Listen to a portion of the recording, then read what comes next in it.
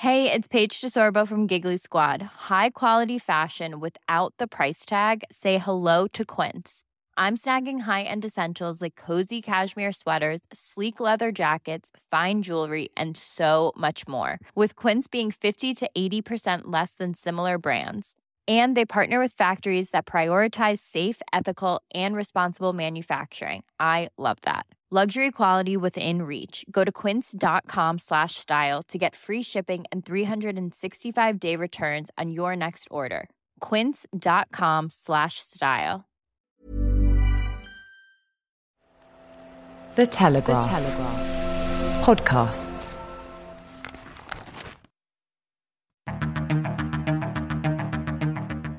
I'm David Knowles, and this is Ukraine, the latest. Today, we analyse the latest news from across Ukraine, and we discuss the implications of remarks made by Vladimir Putin on Thursday, in which the Russian leader sought to draw a flattering comparison between himself and the 17th century monarch, Peter the Great. This hideous and barbaric venture of Vladimir Putin must end in failure. Nobody's going to break us. We're strong. We're Ukrainians. Every weekday afternoon, we sit down with leading journalists from the Telegraph's London newsroom and our teams reporting on the ground to bring you the latest news and analysis on the war in Ukraine. It's Friday, the 10th of June, day 107. And today I'm joined by Dominic Nicholls, the Telegraph's Defence and Security Editor, and Francis Sternley, Assistant Comment Editor. I started by asking Dom for the latest news from the battlefront. Yeah, hi David. Hi everybody. Been another brutal day in the east of the Donbass, around the city of Severodonetsk. A lot of artillery still being traded in that area, and the fighting in the city still goes on. It's largely in Russian hands, but still going on. In fact, just a very brief segue there. Question from Paul, a listener. Paul came in saying, why is Ukraine still fighting in Severodonetsk, and why haven't they withdrawn west across the bank of the river to the much better ground and easier to hold, the ground that's easier to hold around Lysychansk? I think the answer to that, Paul, is that they've got a lot of fighters in the area. They've got, I think, 4 brigades in the area, so they've still got a very credible force there, as tough as it is. So they think they have the option of going back to that tougher ground, but they still want to fight for every inch they can. They don't want to cede too much to the enemy. They've seen what can happen down in Mariupol. They don't want that to happen anywhere else if they at all can help it. But obviously it is coming at a great cost. Elsewhere, Ukraine have said that they carried out a number of airstrikes in the south around the city of Kherson. President Zelensky himself gave that news and said that was a rare bit of good news. He said that they were quote holding on in the east, and I think that is about as accurate a description as you can get. There's hardly any forward movement from Russia. Virtually no forward movement at all from Ukraine. They are holding on there in the east, but there's a lot of heavy fighting elsewhere. Great speech, great in terms of what I think it means. We will come back to this from Putin yesterday, and some movements from Western leaders, including Macron. But more of that later. Definitely, yes. We'll get into that later and analyse what Putin said and what it means for understanding this conflict and its implications for the region. Francis, can I come to you before we go on to that? This news broke after yesterday's live. This is the case of 3 foreign fighters who've been sentenced to death for fighting Russian forces. Can we talk about that? What happened and what's the West's response been? Yes, well, it broke yesterday just after our podcast recording. So this some of this is an update on what actually took place during the day yesterday. But essentially, listeners will be aware of Aidan Aslin and Sean Pinner, who are 2 Britons who were captured during the war several weeks ago, and they have now been sentenced to death for fighting in the war. And actually the sort of charge is that it's for taking action towards the violent seizure of power. So again, interesting for those who've been following the development of the Russian narrative in recent weeks. But essentially, what we've seen in the last few hours is talk of there being a prisoner swap involving these two two Britons, and that the local MP for them, Robert Jenrick, has said that who's I should say is actually for Mr. Aslin's family, not Mr. Pinner's, has said that the sentence to death is completely outrageous, and the government are working with the Ukrainian ambassador in negotiations, and the Ukrainians are said to be giving priority to that, and the Foreign Secretary Liz Truss will speak to her Ukrainian counterpart later today. In terms of who might be swapped for them, we understand that top of the list from the Russian perspective would be a high-profile figure such as Viktor Medvedchuk, who was, listeners may recall, the country's most prominent, Ukraine that is, most prominent pro-Russian politician, nicknamed the Dark Prince of Ukrainian politics. He's 67 years old and had a very close relationship with the Kremlin. Supported Moscow's illegal annexation of the Crimean Peninsula in 2014, and as over the years has acted as a go-between for Moscow and Ukraine's separatist-controlled breakaway regions. And the thinking is that given the international situation and how it's developing, and the prominence of these two Britons, that this is a good opportunity for Putin to essentially get back one of his own and gain some propaganda success from that. That may well be his intention, but we're yet to see, and that's of course not been confirmed. But I think one thing we can say for sure and speculate for sure is that Vladimir Putin will seek to be using these two captured Britons and their plight in his propaganda, and not only that, in order to strengthen his negotiating hand with the West. But I'll pause there. Just very quickly on that, I think it's good to reflect on the fact that both are being charged with accused of being mercenaries, whereas they were actually fighting with the Ukrainian armed forces. They're not mercenaries. Could this be seen as a bit of a threat to all foreign fighters, that actually the Russians are happy to ignore the conventions if they see fit? Dom and Francis, what do you make of that? Yeah, I think you've hit it on the head there. I mean, is Russia happy to ignore conventions?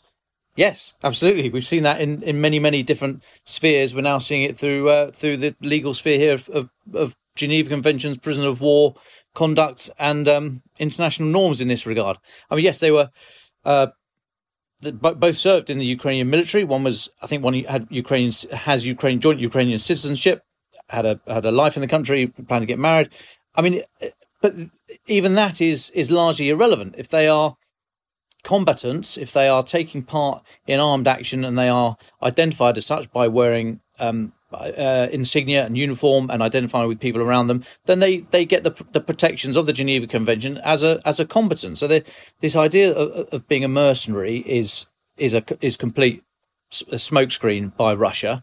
I'd be very interested. I don't mean to gloss over it, but I think the points have been made, and there's not much point digging further for Russia's motivation on this, because we're not going to come to some golden nugget. I think we know what the motivation here is. So we just take it for what it is and move on. I think the really interesting bit would be if we could speak to some people in the Wagner Group, a private military company.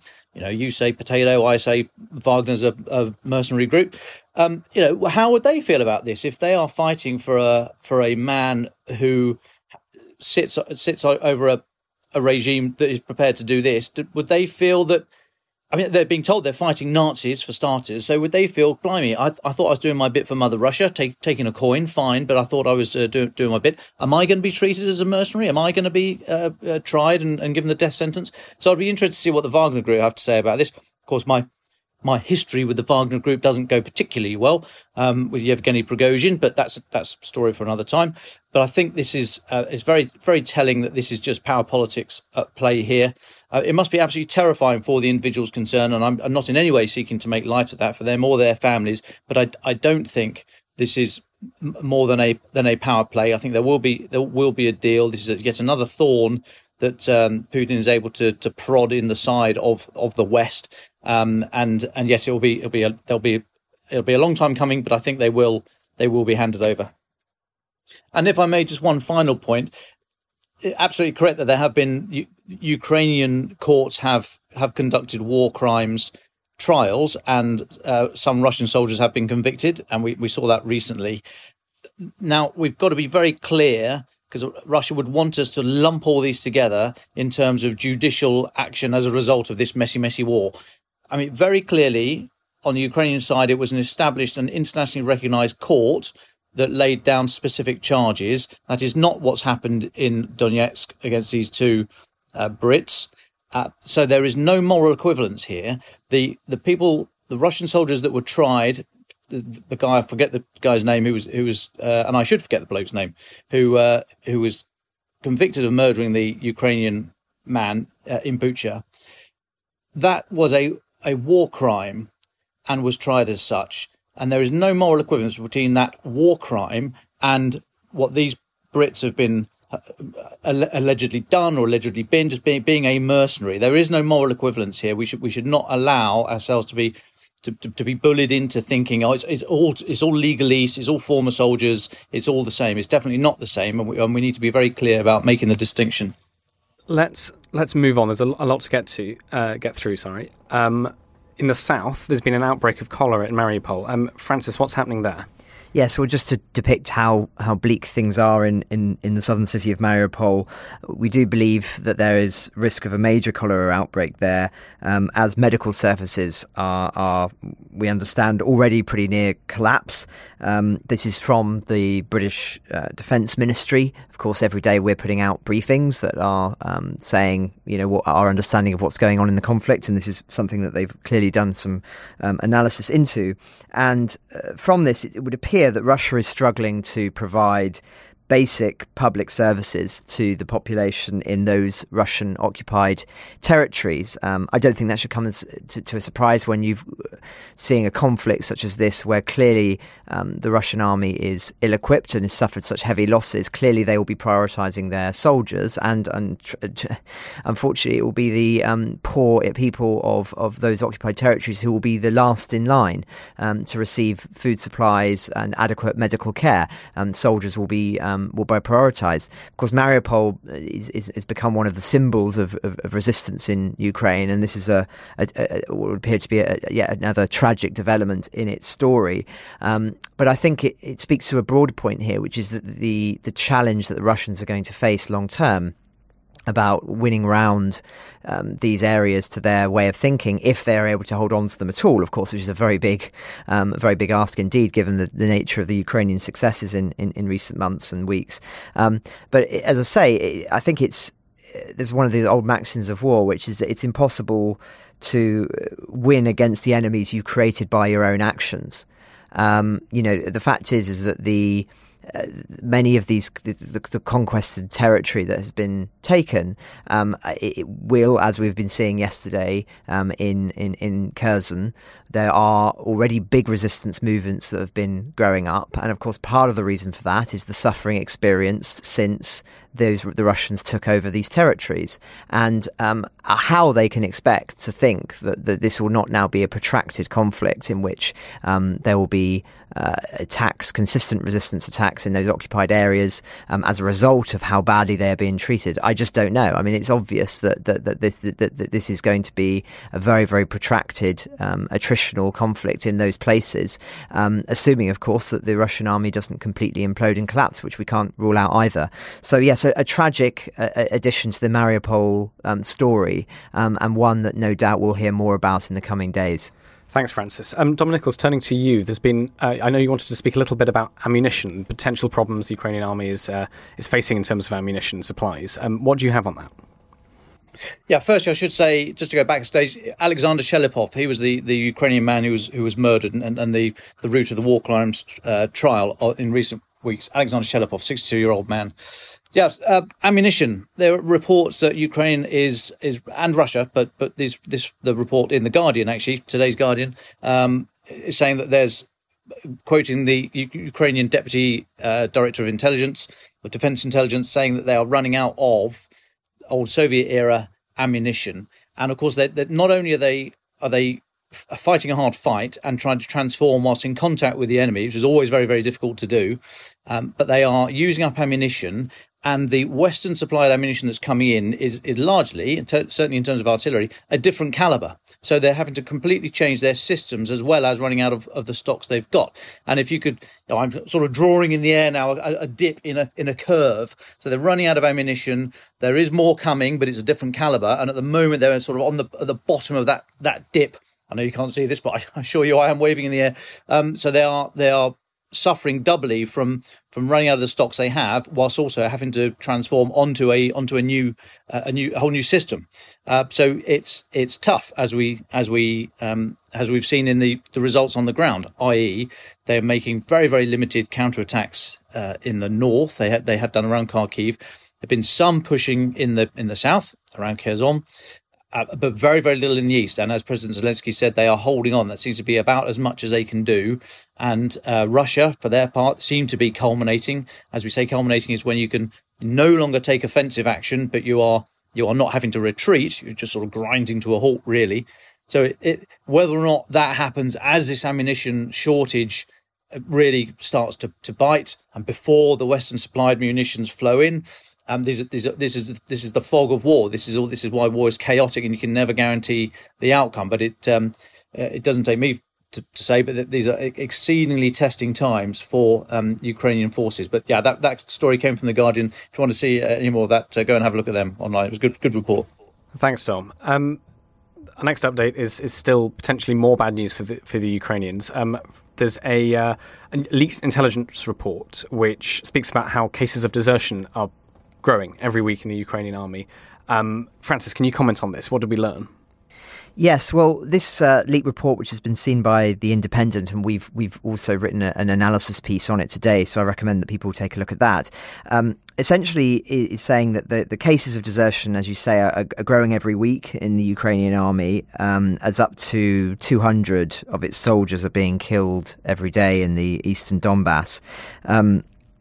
Supposedly, as according to the report, that this worsening situation in the east is, and I quote, having a seriously demoralizing effect on Ukrainian forces, as well as a very real material effect. Cases of desertion are growing every week. Now, we obviously are doing some more research into this, and so we can't completely corroborate the numbers, but there's been some interesting pieces that have come out since then.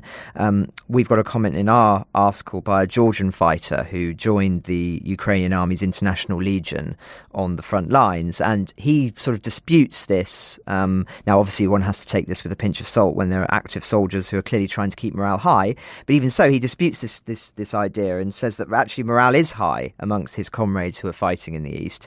And they're still at this stage well equipped, but the question mark around morale and the biggest concern for them, and that of course may be contributing to cases of desertion, is the West slowing down in its supply of weapons and ammunition, and of course humanitarian aid that the people require, and that then they don't feel that they're necessarily getting the quantity that they need. It's not fast enough, and it's not. That's the issue that everybody is talking about. And I think if that's true, then it just speaks again and underlines the point that we've been making several times this week, that ultimately the West's commitment to this, or perception of commitment to this, is absolutely vital. You know, it has a huge impact on morale on the ground, and this idea that it may somehow be losing some of its focus. You know, France and Germany, for the reasons we're talking about this week, wanting to make concessions and not sending all of the weaponry they've promised. It all has an effect, and so it just, as I say, I think it speaks to the urgency for the resolve and the focus of the West in its support of Ukraine to be strengthened, because clearly there are concerns on the ground by those who are actually fighting this fight daily, that some of that support is perhaps weakening, and that will have a big psychological impact. So something that I think should be a focus and a concern for the NATO powers. Absolutely. Thank you, Francis. Well, let's move on. Yesterday, Vladimir Putin offered a clear summation of his war goals. He compared himself in a speech to Peter the Great and claimed that he was reclaiming territory for Russia. Dom and Francis, I know you've got many, many thoughts about this, what this tells us about Putin's self-image and how this might impact how the West views Russia, its war aims and its thinking. Dom, do you want to take this first? Sure. Well, I mean, it was Putin to the rescue, quite frankly. Leading on from Francis's point a moment ago of wavering or foot dragging from some Western capitals. I mean, in comes Putin with this most extraordinary speech, speaking in Moscow to young entrepreneurs and scientists. I won't read the whole speech, but the bit about Peter the Great, he said, this is a quote, Peter the Great waged the Northern War, as against Sweden, the Northern War for 21 years. You might think he was fighting with Sweden, seizing their lands. He wasn't capturing them. He was reclaiming them. And so he went on about these wars and it's all about the state should reclaim what's theirs and blah, blah, blah, blah. I mean, finally, at last, the mask, if not slips, he casts it aside with a flourish of Peter the Great. I mean, if ever there was any doubt about what this war is all about, it's been revealed. Okay, it's not about denazification. It's not about legitimate security concerns. It's not about NATO expansion. It's about one man's ego and wanting to be a 17th century imperialist dictator, basically.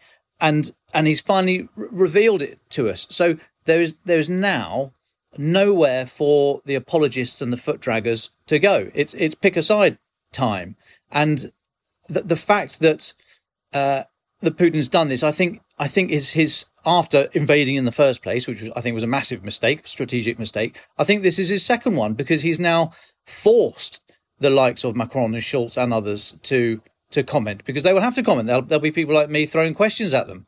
And so they now have to either back up their position, their somewhat reluctant position in terms of military support and political support, or justify it. And so I think this is absolutely incredible. Foreign policy analyst Ulrich Speck, we should all be following on Twitter. He made the point that this is classic Putin. He only sees a few countries in the world as relevant: the US, China, and Russia. And he sees that these great powers make history, and others just have to suffer history as playgrounds for these few great powers. And Ulrich Speck makes the point that this is not new from Putin, but he's never really said it so explicitly. And so I think this is absolutely fascinating. It wasn't a mistake. It wasn't a gaffe. It didn't let it slip out and then try and backtrack. He was proud in what he was saying. I think this was possibly some of the most honest words we've ever heard from Vladimir Putin. And as I say, there is now nowhere to hide for the foot draggers and those who are seeking to keep the channels of communication open. That's great, but sometimes you've got to realise when you're part of the problem, not part of the solution. And I think we're now over that first hurdle. If the first hump is to realise what the fight is that you're in, and the second bit is then what are you going to do about it? Well, we are finally over that first hump. There can be no doubt about it now. This man wants land, and he's looking at reclaiming land. You'll have the Baltic states who have been very clear-eyed about this and saying Article 5, notwithstanding, he's a threat. And the Baltic states in particular have been pushing NATO to really beef up its eastern flank. And it'll be interesting to see the NATO summit at the end of June, which is supposed to be the point that Finland and Sweden join, whether or not they shift from this position of deterrence by punishment, saying you can cross the line, but I'll give you a fight and you'll get a bloody nose, to deterrence by denial, because you don't want to have a punishment. You don't want them to invade you. So these calls for NATO to be beefed up on the eastern flank are now almost irresistible. And finally, as I say, that the mask, if it didn't slip, it was. I don't think it slipped. I think it was just cast aside by Putin, and we finally see him for what it is and see this war. It's about land and territory. It's nothing to do with legitimate security concerns. Yeah, if I could just underline what and agree with everything that Dom has just said there. I think this is a hugely significant speech, and one actually that I think we've done a big splash on it today online and in the paper, which I recommend that people take a look at. Others have not done so, and I think that's to their detriment, because this is, as I say, the mask has slipped. I find it fascinating that it's this Peter the Great historical illusion that he's appealing to. One of the great unanswered questions or thought debates around Vladimir Putin is he a sort of a throwback to the Soviet Union? Is he trying to rebuild the Soviet Union, or is he really a sort of is it the imperialist Tsarist era that he really sort of idolizes? Certainly, my own view is that it's more the latter. I've been to Russia, and one of the most striking things that one sees there is the way in which the state is essentially rebuilding all of the palaces from the Tsarist era, making cities like St. Petersburg look like they did at their prime in the 18th and 19th centuries. And indeed, these remarks by Putin, he actually commented on St. Petersburg specifically. So he said, quote, "When Peter the Great laid the new capital in St. Petersburg, none of the European countries recognized this territory as Russian. Everyone recognized it as Swedish." So clearly he is operating, at least in this example, in thinking about the 18th century borders, 18th century strategies and imperial Russia and everything else. But I do think that, and this is something that we've made this point on the podcast before, is that I don't think we should only say that he's an imperialist from the 18th century, or he's only got echoes of the Soviet Union. At the end of the day, this man is a megalomaniac who cherry picks from history whatever appeals to him at any given time. I mean, we've made numerous references to the document that he wrote back in July, where he was pontificating about Ukraine's role, and now we understand that it was essentially laying the groundwork for the invasion on a sort of philosophical level. And in that document, he talks about Ukraine effectively not being a real state until it was built by Lenin, and then he picks examples from its sort of medieval past. Kiev, of course, plays a hugely significant role in the foundation of the Russian religion, and he talks about that. So it seems to me that this is somebody who has a worldview and then goes to history in an attempt to justify it, rather than the other way around. And that, of course, is a very, very dangerous thing to do, not least if you're trying to learn lessons from history and military strategy, because ultimately when one is trying to justify one's actions in retrospect, then you will make critical errors not only militarily and strategically, but also particularly around intelligence. One of the sort of lessons of intelligence gathering is that one should never ask for evidence for what you already believe. But that seems to be exactly what Putin did. And that was arguably his biggest mistake in the lead up to the war, is that he believed that the country would fall quickly. He believed it really was perhaps a country that was ready to sort of be absorbed into his state, and clearly that was completely wrong. So I think, in a sense, this should be seen in the context of pushing aside this debate around is he a czar or is he a communist dictator, and just say he's his own entity that is operating in a moral vacuum, and ultimately one who looks at the past for justification of his insanity, rather than in an attempt to learn the lessons and act accordingly. So yes, I completely agree with Dom. I think this is a hugely significant moment, and I would urge people to read his remarks and to think deeply upon them. So very quickly, Francis, on that, because we had a conversation before we came on air, and I asked you, if he's comparing himself to, I think I asked Dom the same question actually, if he's comparing himself to Peter the Great, what can that tell us? What were Peter the Great's territorial ambitions? Where did he get to? All that kind of stuff. But it seems like actually that's probably quite a naive question, and to follow that line of reasoning isn't useful, because as you've said, your view is that he'll just take what he wants and use it to justify whatever he wants. There's no. I guess what I'm getting at is we don't think necessarily that there's a foundation apart from his own ego. Is that fair? Yes, I think absolutely. I think he's basically, we shouldn't be seeing this in the same context as, say, Adolf Hitler in the 1930s, in the sense, purely in the sense that when Hitler was carrying out the Anschluss, and he had very clear idea about what was Germany, or Greater Germany, including obviously parts of Czechoslovakia, or all of Czechoslovakia, should I say, and Austria, etc. And he had a very clear vision of what that was, and he sought in the most brutal manner to enable it. I think Putin's approach is, I want to be this great figure of Russian history. What can I take? What is available to me? And then looks for the historical justification after that point.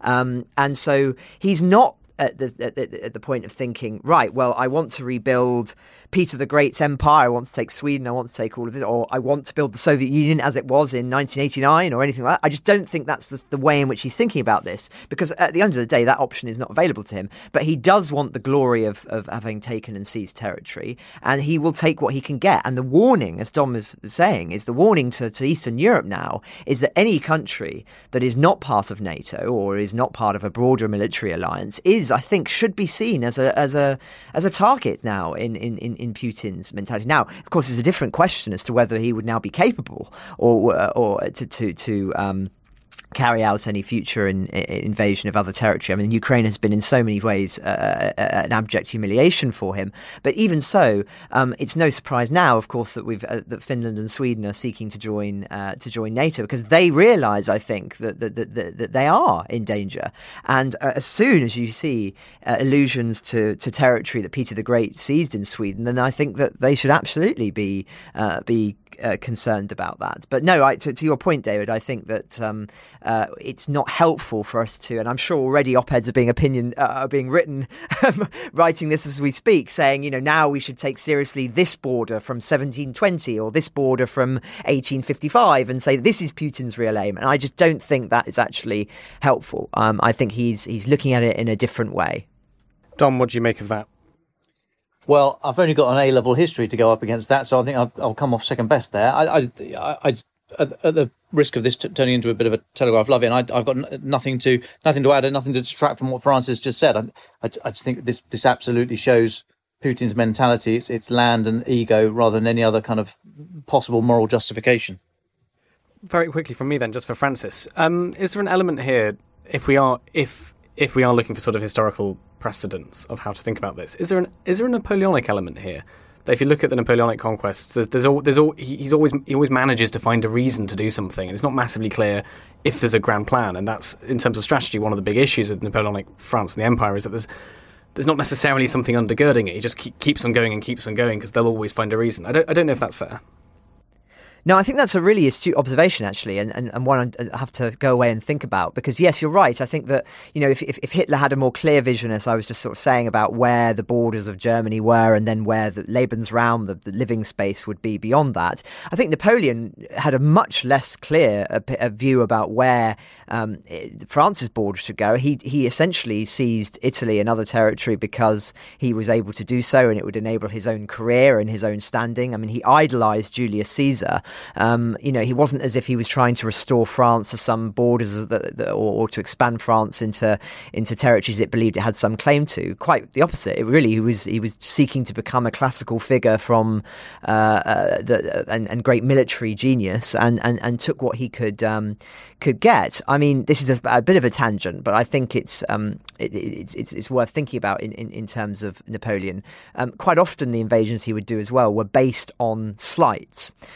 So slights from European leaders, monarchs, etc. The biggest example, and this is his defense of the Russian campaign in 1812, was actually the slight of Alexander I. After there were numerous coalitions that were built trying to defeat Napoleon in the early 1800s, and many of them were disasters. The biggest disaster was in 1805 at the Battle of Austerlitz, when Austria and other nations were soundly defeated. So essentially this peace was established in Europe, peace in inverted commas, and Napoleon basically insisted that there would not be trading with Britain, which remained the sort of the great foe that was undefeated, and he was unable to invade due to the Battle of Trafalgar, which also took place in 1805. And so he put this situation in place, but Alexander I, the Tsar, defied this and went against Napoleon's wishes and did start doing trading with Britain and other territories. And so Napoleon says in his accounts that the reason he invaded Russia was not for territorial gains, though I'm sure that he would have gladly taken some, would they have been available to him? The campaign was a pretty unmitigated disaster. But he claimed it was to make a point that one could not act in Europe essentially without his say so, that to do something that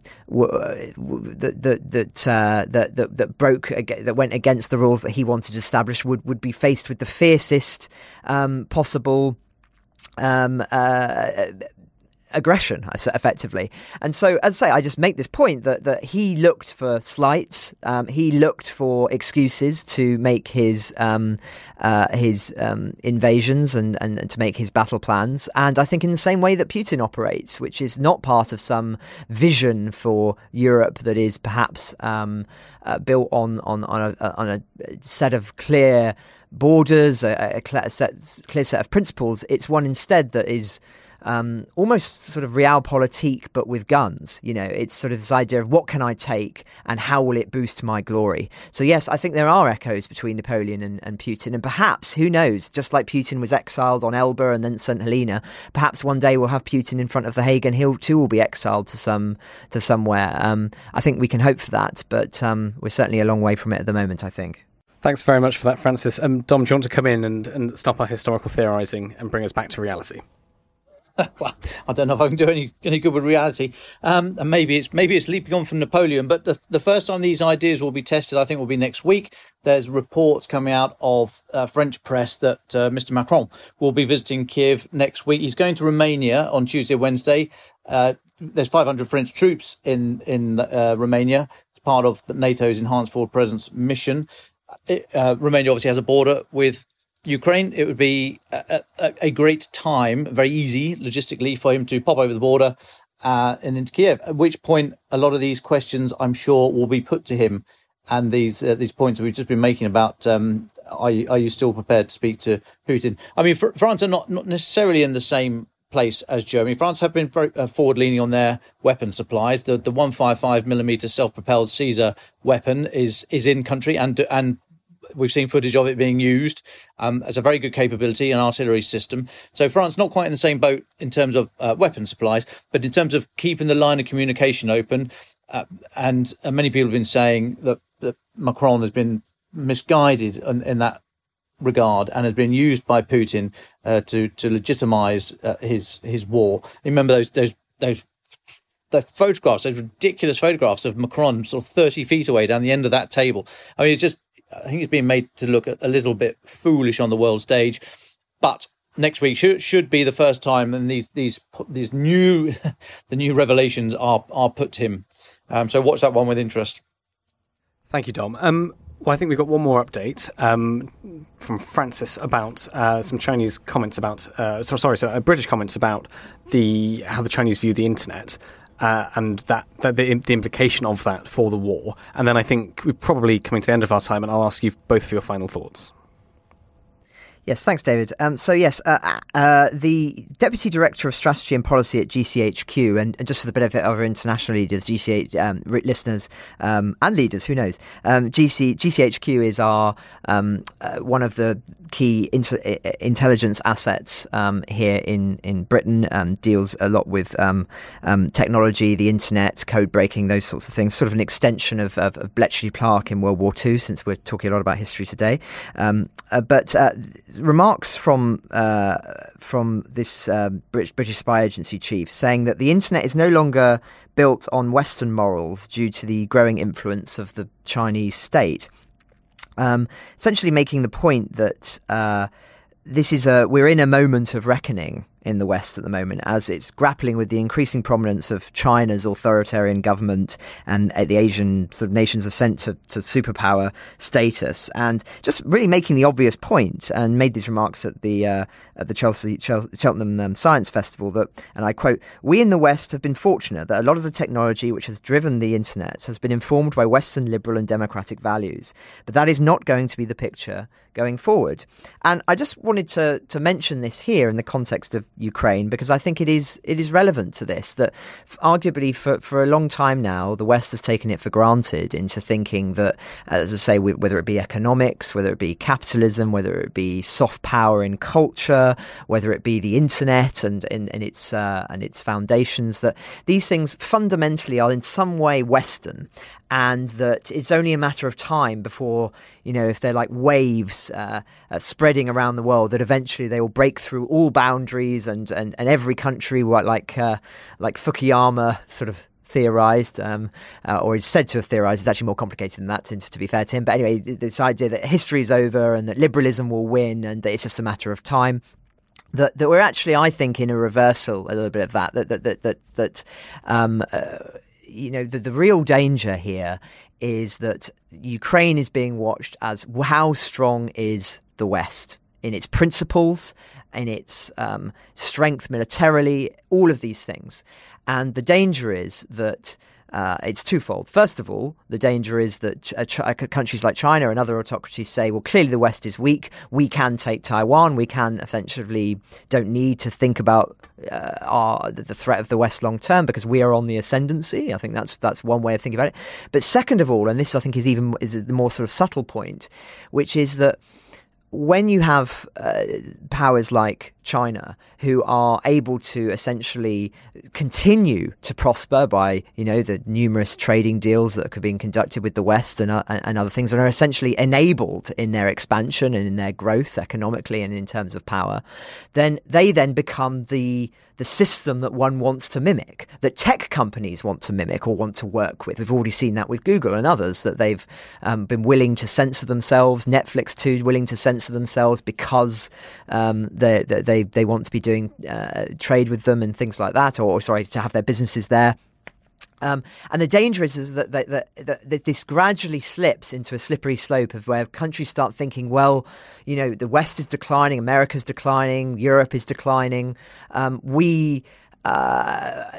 We need to look to where the power really is, or where power is emerging, and they'll be looking to the models of China, and they'll be looking to the sort of what enables those models, the economic models, the internet safety laws, and all of those things, and they'll look at those and they'll think, well, maybe that's actually the better model. And I'm talking here about the emerging economies. I'm talking about the Indias, the Pakistans, the Brazils, all of these countries.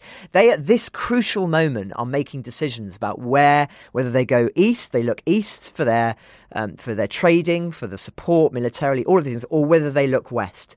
So Ukraine is much, much bigger than purely being about Ukraine's sovereignty, as vital and important as that is. This is one of those moments that history, I think, will look to, is say, which side won in that ultimately, and how did that affect the next 50 years or a century? I really think it's that significant, and we should be looking at it in that context. So sorry, I know I've gone off on a bit of a tangent there about a small comment made by a deputy spy chief, but I think it's a much broader one, and one that we should be thinking about in that kind of almost existential way. Yeah, and if I could jump in there, I think that's obviously being played out today in Ukraine, we can see, but also it's worth noting that started today and running for the rest of this weekend is the Shangri-La dialogue in Singapore, a security and defence forum run by the International Institute for Strategic Studies. This is a major global a forum, a meeting place of global leaders, defence ministers, security officials and what have you. Started this morning in Singapore, and already we've had the much anticipated meeting of Lloyd Austin, the US Defence Secretary, with General Wei Feng, who's his Chinese opposite number. They were scheduled this morning to have a 30-minute meeting. It's lasted for 55 minutes, which is, I guess, a good sign. We want these things to go on for longer.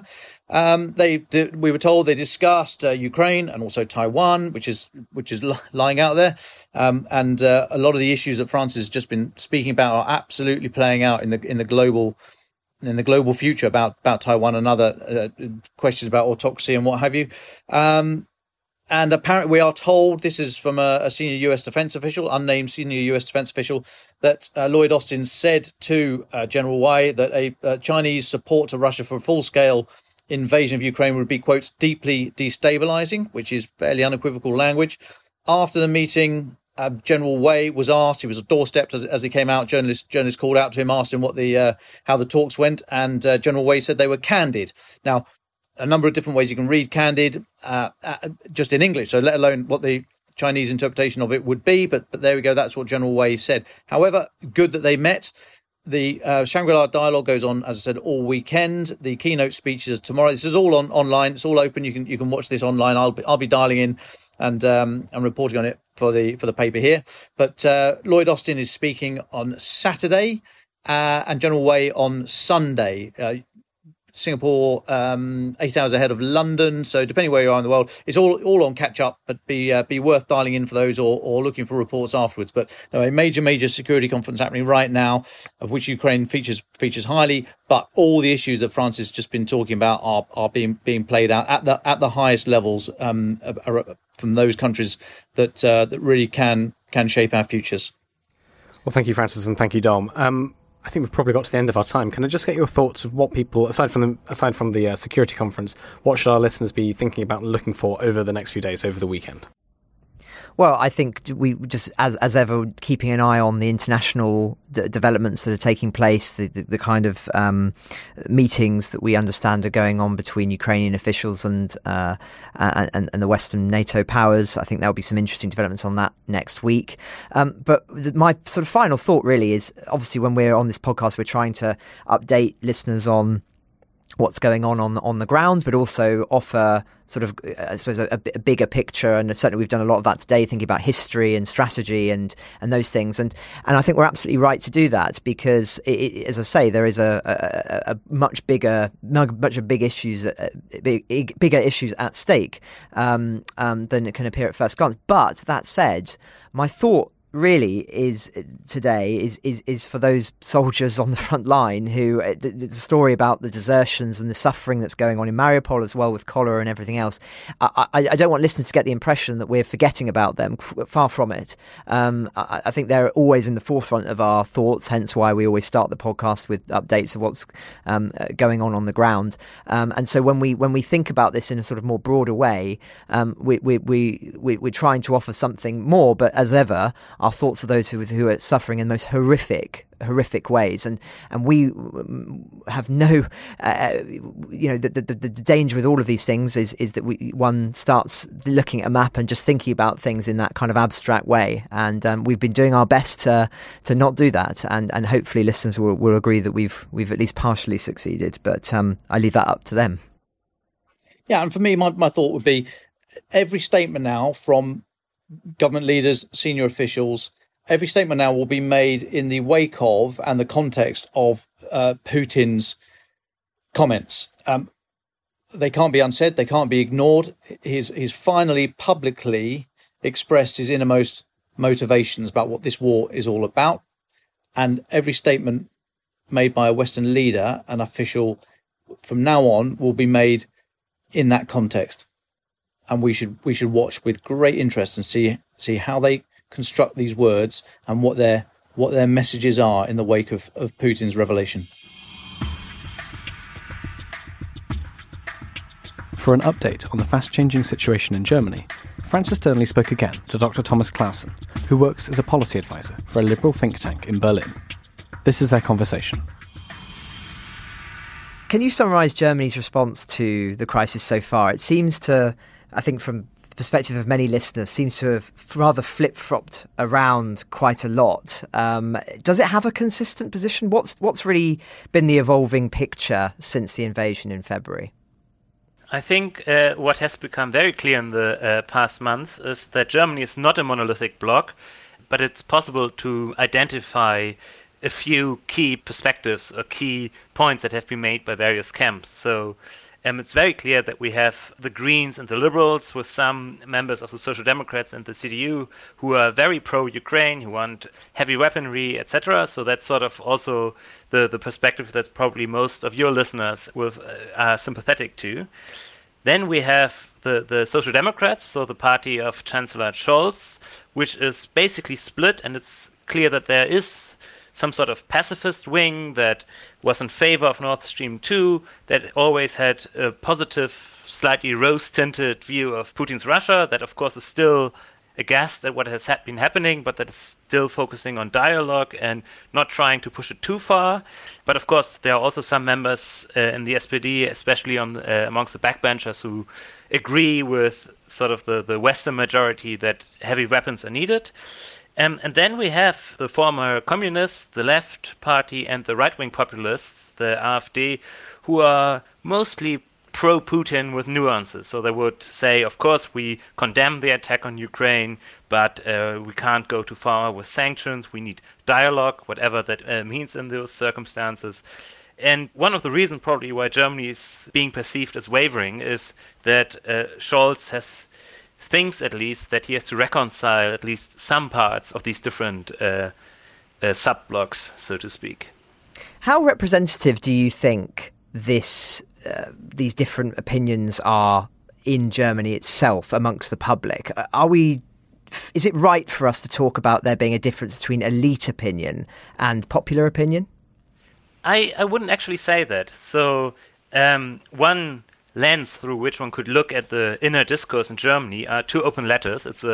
So we first of all had an open letter by Alice Schwarzer, one of the leading feminists in Emma, which is a feminist journal. Now she's basically booked as a conservative, but at the time she was, of course, very much in favor of, pro-abortion politics, etc. That's how she made her mark in German politics in the 1960s and 70s.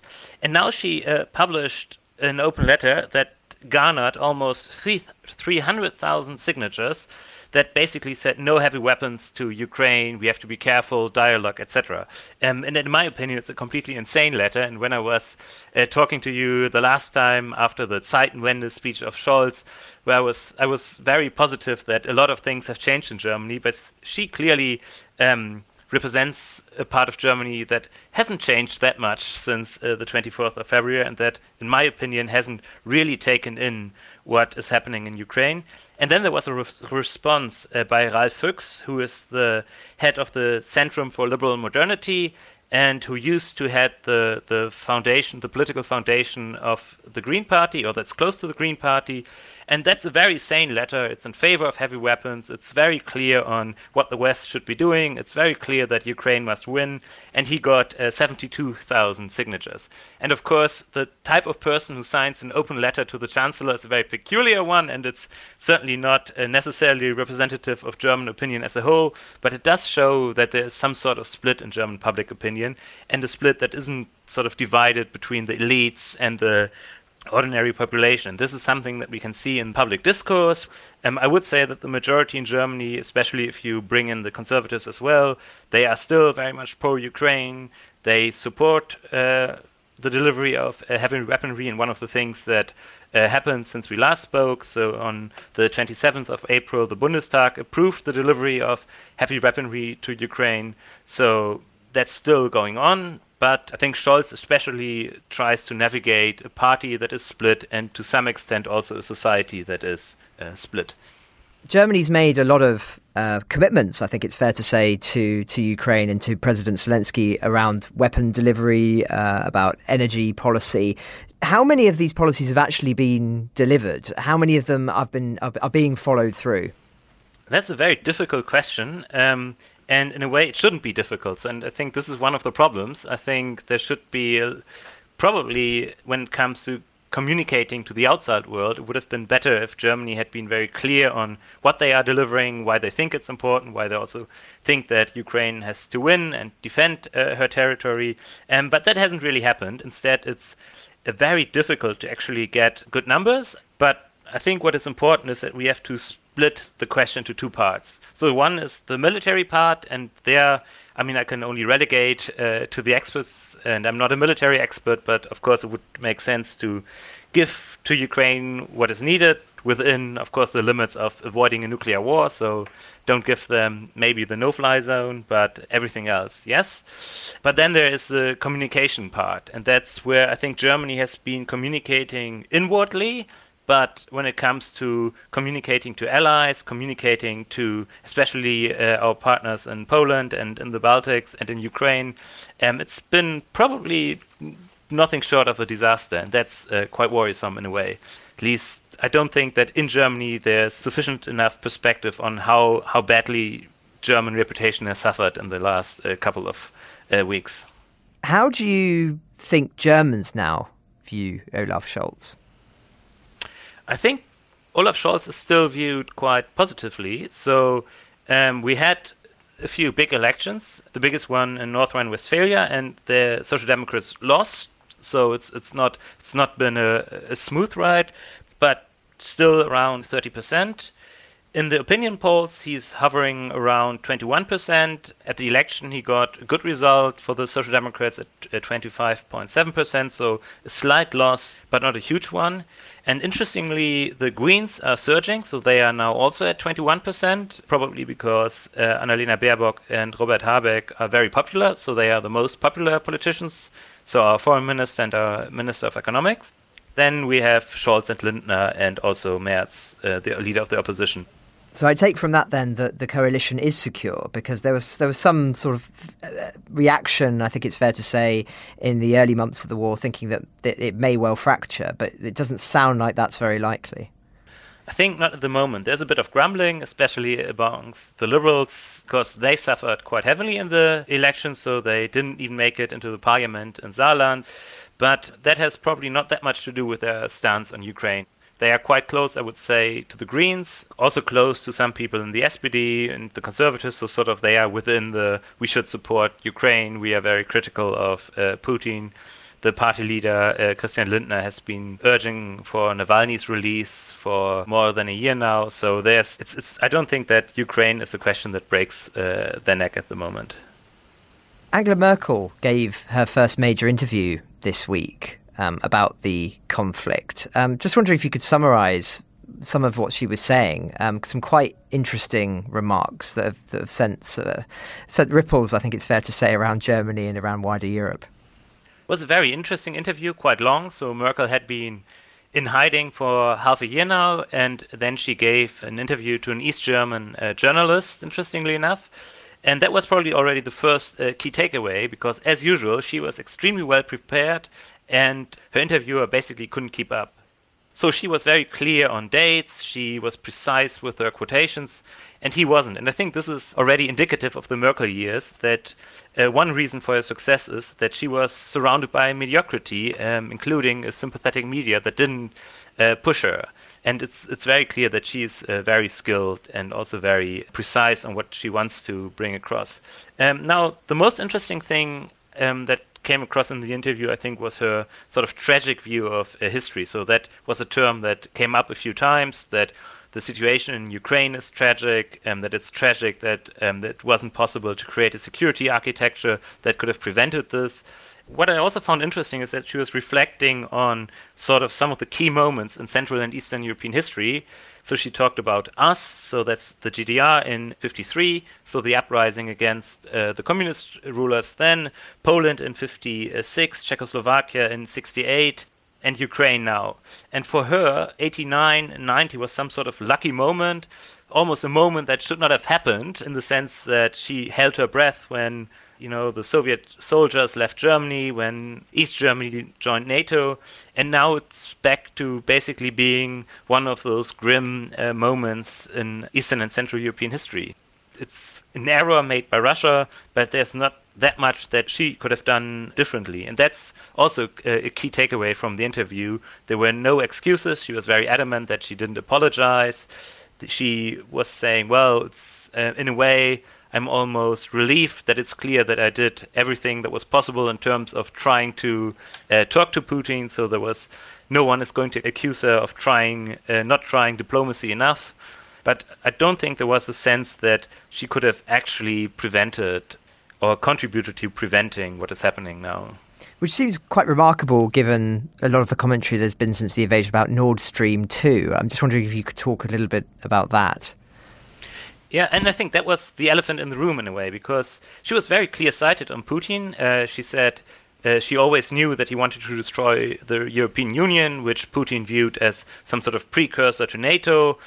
For her, the annexation of Crimea was a caesura, but she was very clear that she never believed that Putin was some sort of the good guys. And even in 2007, when they met at Sochi, he tried to intimidate her with a dog. That's a sort of famous story that's being told over and over again, but at least it makes clear that she never she has a phobia of dogs, doesn't she? And precisely, and Putin knew it, and the first time they met, he showed around a sort of a fluffy toy of a dog, and then later there was an actual Labrador.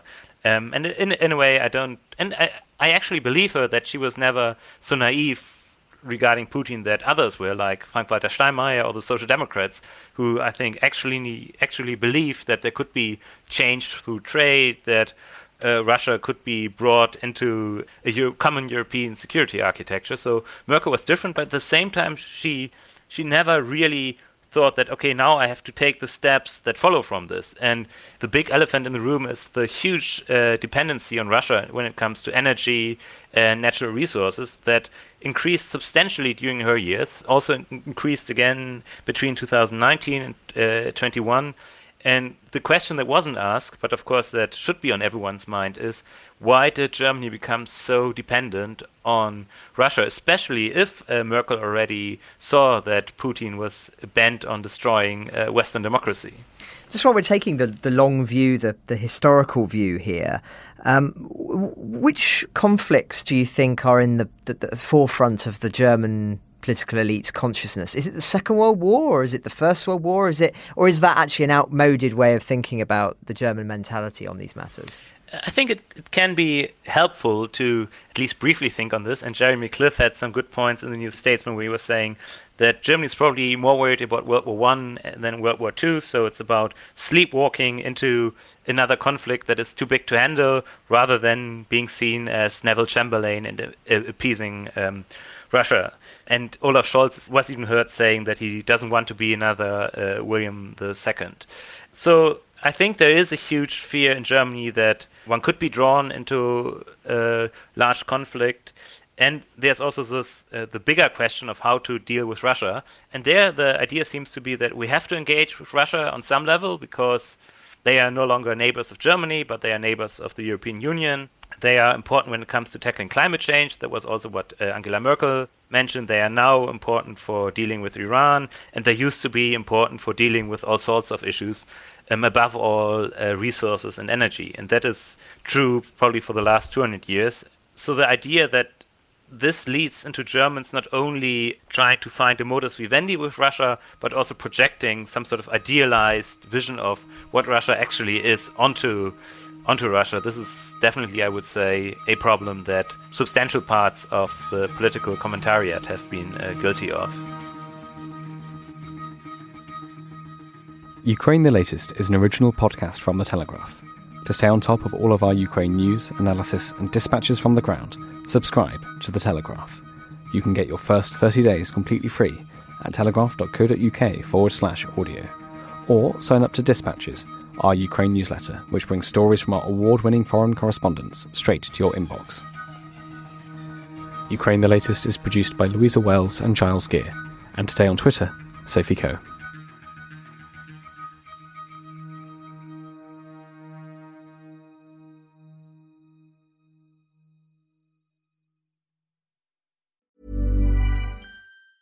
Planning for your next trip?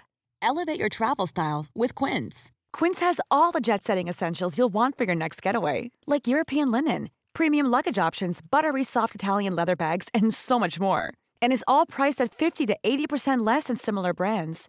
Plus, Quince only works with factories that use safe and ethical manufacturing practices.